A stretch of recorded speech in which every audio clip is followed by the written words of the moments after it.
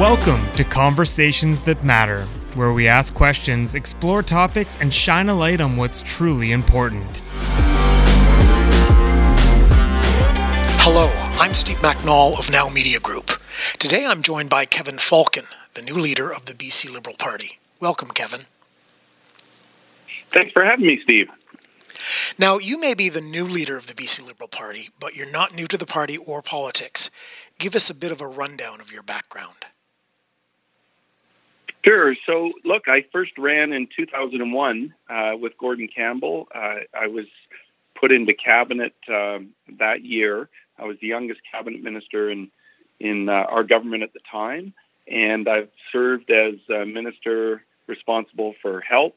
I've been minister of transportation and infrastructure, which most people certainly know me by, especially in the Okanagan in terms of the William Bennett Bridge and the widening of a lot of the highways there, especially from Penticton, through the Penticton corridor there.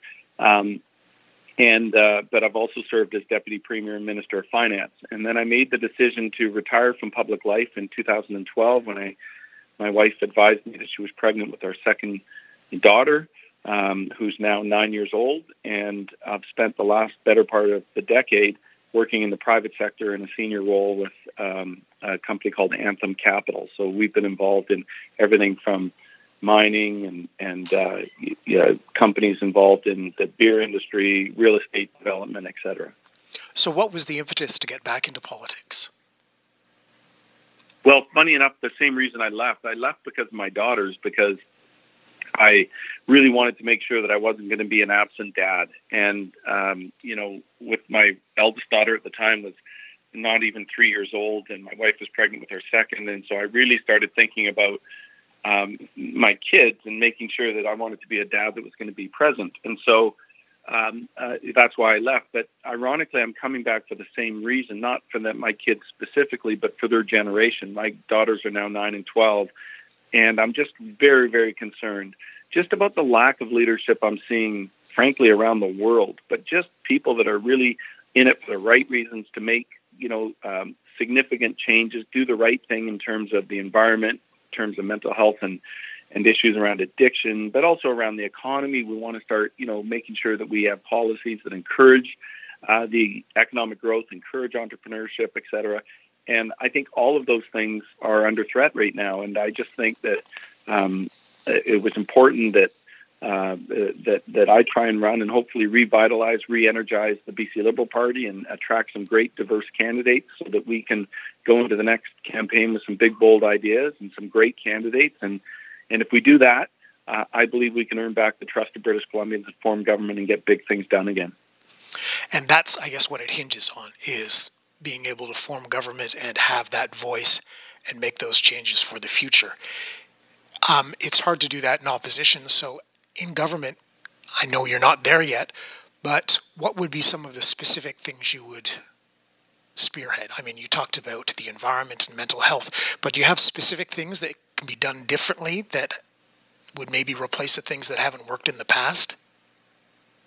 Very much so.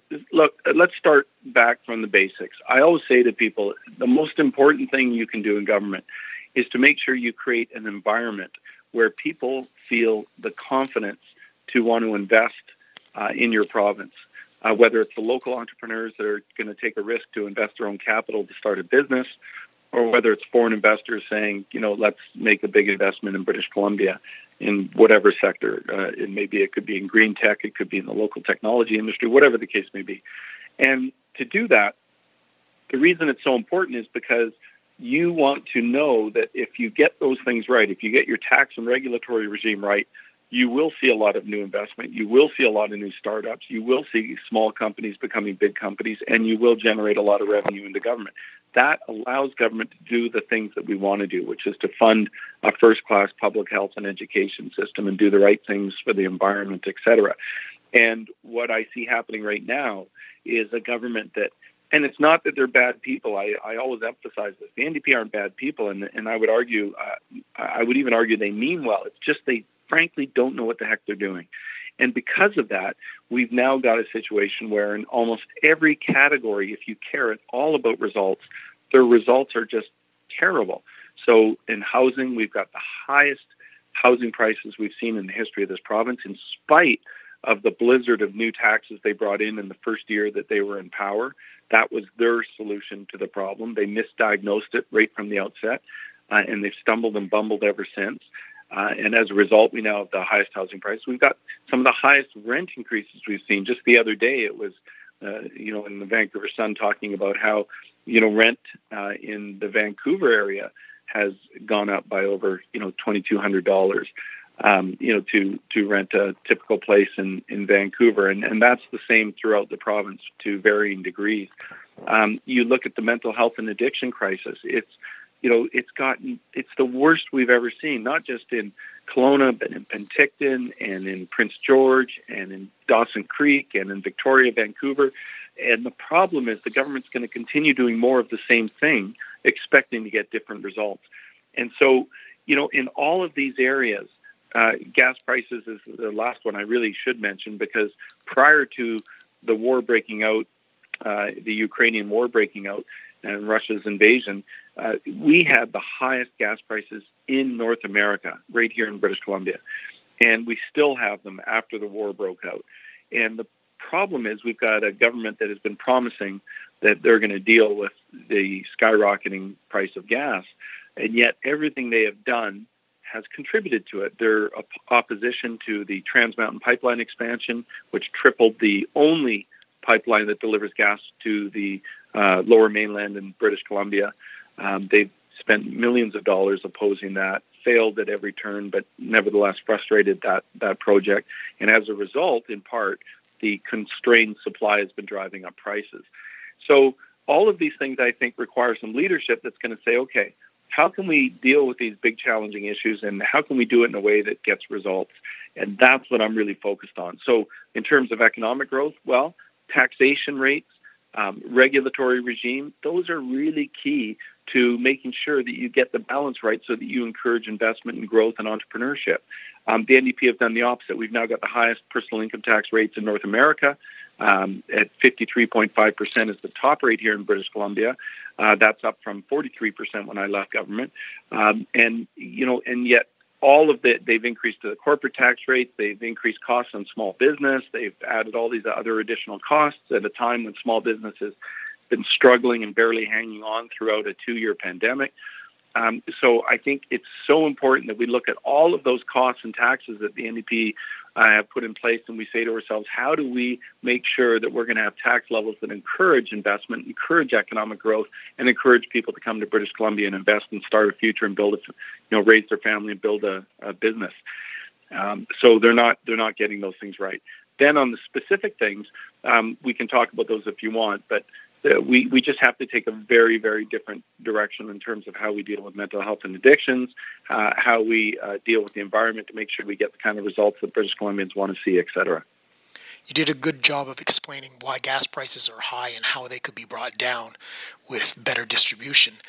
People love to talk about house prices, and house prices, most people think, well, it's the market determines it. That's just the way it is. With record high prices throughout the province, what can government do to make it more affordable for first-time buyers or middle or low-income earners? Sure. Well, the very first thing you have to do is diagnose the problem properly. And what the NDP did is they looked at it and said, oh, this is easy. It's just a bunch of foreign buyers and big developers that are causing all this problem. So let's just layer on a whole blizzard of taxes onto the housing sector, and that will deal with this problem. Well, here we are, almost 5 years later, and obviously it hasn't worked at all. We've got the highest prices we've ever seen. Now, anyone that had a modicum of knowledge about the marketplace and economics would know, as we all did in the private sector, that this was just not going to end well. And the reason is that they misdiagnosed it. And I say that by saying this. Foreign buyers have always been part of the market in British Columbia. They certainly are in the Okanagan with Alberta buyers and sometimes buyers from back east, maybe even some foreign buyers, in foreign countries like China, et cetera. But for the most part, they've been a pretty small part of the market. And in fact, because government actually keeps those statistics, they know exactly what percentage it is, and it's less than 5% of the buyers in our marketplace. And I think that's been especially instructive over the last 2 years during COVID, when we've had absolutely no foreigners coming into British Columbia at all as a result of the economic lockdowns that were taking place around the world. And yet, in spite of that, we still saw price increases because the demand is still there. The domestic demand for real estate is still there. And what the NDP didn't figure out was that if you didn't do something to deal with the supply constraints, then you're never going to get this problem solved. And so instead, they thought that government could deal with all this. They said, we can add all these taxes. We can make crazy commitments like we're going to build 114,000 homes in 10 years, which, of course, they're never going to do. They're not even close. At their current pace, it'll take them 100 years. But what you realize when you understand the market, and you've been in the market as I have for a decade and more, that very quickly you realize, look, 25% of the cost of every new home sold in British Columbia today is made up of taxes. It's federal, provincial, and local government taxes. It's everything from the GST to the PST to the property transfer tax to the community amenity contributions, development cost charges, public art charges. I could go through the list. It's a lengthy one. But what that means is that all of those costs, they don't get absorbed by developers. They all get passed along to the consumers who end up buying the housing. And then these same local politicians that are responsible for imposing all these costs then complain about housing unaffordability. It's ironic, isn't it? But that's part of the problem. The other part of the problem is supply.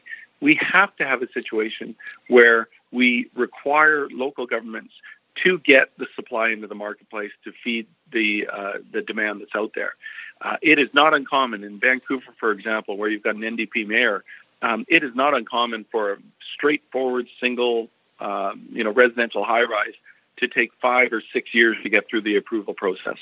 That is just ridiculous. All of that delay costs money.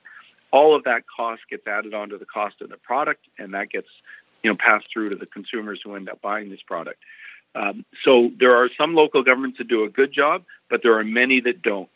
And we have to make sure that legislation is brought in to ensure that there is what I call a carrots and sticks approach, a carrots to induce and encourage them to do the right thing in terms of having supply get through their bureaucratic processes in a timely and efficient manner, and sticks to penalize them when that's not happening. Because at the end of the day, what I care about is results. And I want to make sure that young British Columbians in particular, those that are born and raised here in British Columbia, have a credible path to home ownership. And they are never going to get it if we have a situation like we have today, where you've got a government that just misunderstands the entire marketplace, layers on a whole bunch of costs, and doesn't understand how critical supply is. Now, I should say that recently David Eby, the minister responsible for housing, the worst minister of housing as far as I'm concerned that we've ever had in this province, has been spending the last year having secret meetings with the Urban Development Institute. And frankly, that's a good thing, because he's starting to get an education on how the housing market works. And he has recently been, frankly, stealing my idea that I've been talking about since I launched my leadership campaign about, bringing forward changes to force local governments to do better on the supply issue. My concern is, because he doesn't know what he's doing, he's going to get it all wrong. And that's a real concern, because to do it right, you have to work with local governments and make sure you cooperate with them to get the right results so that you're going to get the housing supply you need. Renee Merrifield, the Kelowna Mission MLA who ran against you for the Liberal leadership, put it well when she said, get all levels of government out of the way and let a building boom happen, meet that supply, and see prices stabilize. Is that kind of a simple way to put it as well? It really is. And in many ways, she's really nailed it. If you look at, for example, when did we have the greatest amount of rental product built in our province? Well, if you actually look around, you'll see it took place between the years of 1978 to the early 80s. Why? Because the federal government had a very simple program called the MERB program. It was stood for Multi-Unit Residential Building Program. And what they allowed was a flow-through of capital cost allowance. I won't go too much into the detail, but essentially it allowed a flow-through of what's called CCA, or capital cost allowance, to go through to limited partners that would be investing in projects that would allow a developer to build this type of housing, rental housing. as a result of that, it created a boom in rental housing. And when that project was stopped, so did all the rental housing construction. And literally in the Lower Mainland, you look around and most of the rental housing all came from that era. Recently, there's been some new rental building being constructed, including the company that I worked for, Anthem Properties, has built rental projects that we're very proud of, but the returns and the margins are very, very thin. And it means that, you have to hang on to them for a long time before you really see a return on your investment. But there could be some simple changes made to the tax regime to create the kind of incentives that Renee is talking about that would say to government, get the heck out of the way and let the private sector do what they do best, which is to build a lot of this stuff. And you could get a ton of new construction and projects into the marketplace, helping to achieve government objectives. And government can lay out the yardsticks as to what they want to see in terms of affordable units, market rental units, etc. And as long as the economics make sense, it'll get built. But the problem is, we've got a group of people in government that mean well, but just don't know what they're doing. They don't come from a background of business, so they don't understand the market and how to make things work and how to work with the business community and create the right incentives. The carrot and sticks approach to achieve the objectives that you have in government. Now, quickly, as we wrap up, I've got two questions to ask you. There's talk of the BC Liberal Party changing its name. What's the thinking behind that? Yes, and that's something that I raised on day one when I launched my leadership race, and actually a couple of other candidates also, agreed that that's probably something we should consider. Look, the reason we're considering that is quite simple. We want to make sure that our name does not create brand confusion, and by that I mean there's still a lot of people that when they go to vote, they're thinking federal politics. So they see our name and they say BC Liberal, and they are right. Oh, okay, yeah, I'm not a Liberal, I'm a Conservative, or whatever the case may be. They might say, oh, great, I'm a Liberal. But the problem is, it does create a lot of confusion out in the public, and we hear that. And frankly, I have to tell you, I've been hearing that for 20 years. And so after 20 years, and people are still telling me that they're confusing our party with federal politics. That is a challenge. And it's not that we don't like Liberals. They're a hugely important part of our coalition, and so are Conservatives. But we just don't want to create that kind of confusion. So what I committed to do was that we would look at the name change as a party. We would move quickly on this. I'd like to get something to our party convention coming up in June so that we can say, do you agree that we should change the name of the party? And if so, we'll come back to you with a recommended name change so that the members can vote on it quickly. And I think that that's what we want to do, is deal with that quickly and make a decision fast and then get on with it. Because I do think it's something that we should consider doing, and that's why we're bringing it forward. And is that because the BC Liberal Party is liberal in philosophy but conservative in financing? I think that's actually a really good analogy. Yes, we are fiscally conservative and socially more liberal for sure. I would call it just, our positions, I think, are just frankly smart positions. We don't like to see people struggling with mental health left roaming the streets. We don't think that that's compassionate. We think a more compassionate approach is actually providing facilities that literally look after those folks on a 24/7 basis with a goal to reintegrating them back into society when they're stabilized and able to do so. It's much more compassionate and responsible than just leaving people on the street. So is that conservative or liberal? I don't know. To me, it's just smart because we're focusing on outcomes. And that's what I really care about, is getting good and better results. Now, before any of this can happen, you need to vie for a by-election seat and get into the legislature. Tell us a little bit about that. When is it? Sure. So Andrew Wilkinson, our former leader, did a very generous thing, and he announced that he would be resigning his seat, and he has resigned his seat in the riding of Vancouver-Quilchena. And what that means is that the Premier of the province has to make a decision to call a by-election. Now, he has up to 6 months in which to do so. My preference would be he do it earlier, not later, but that's entirely up to him. So whenever he calls that by-election, that means that there will be a 28-day mini campaign in that riding, and My hope is that if I work hard, I should be able to win the support of that riding and become the next MLA for Vancouver-Quilchena, and then become the official leader of the opposition in the legislature. Well, good luck, Kevin, and thanks for joining us today. Thanks so much for having me, Steve. Really appreciate it.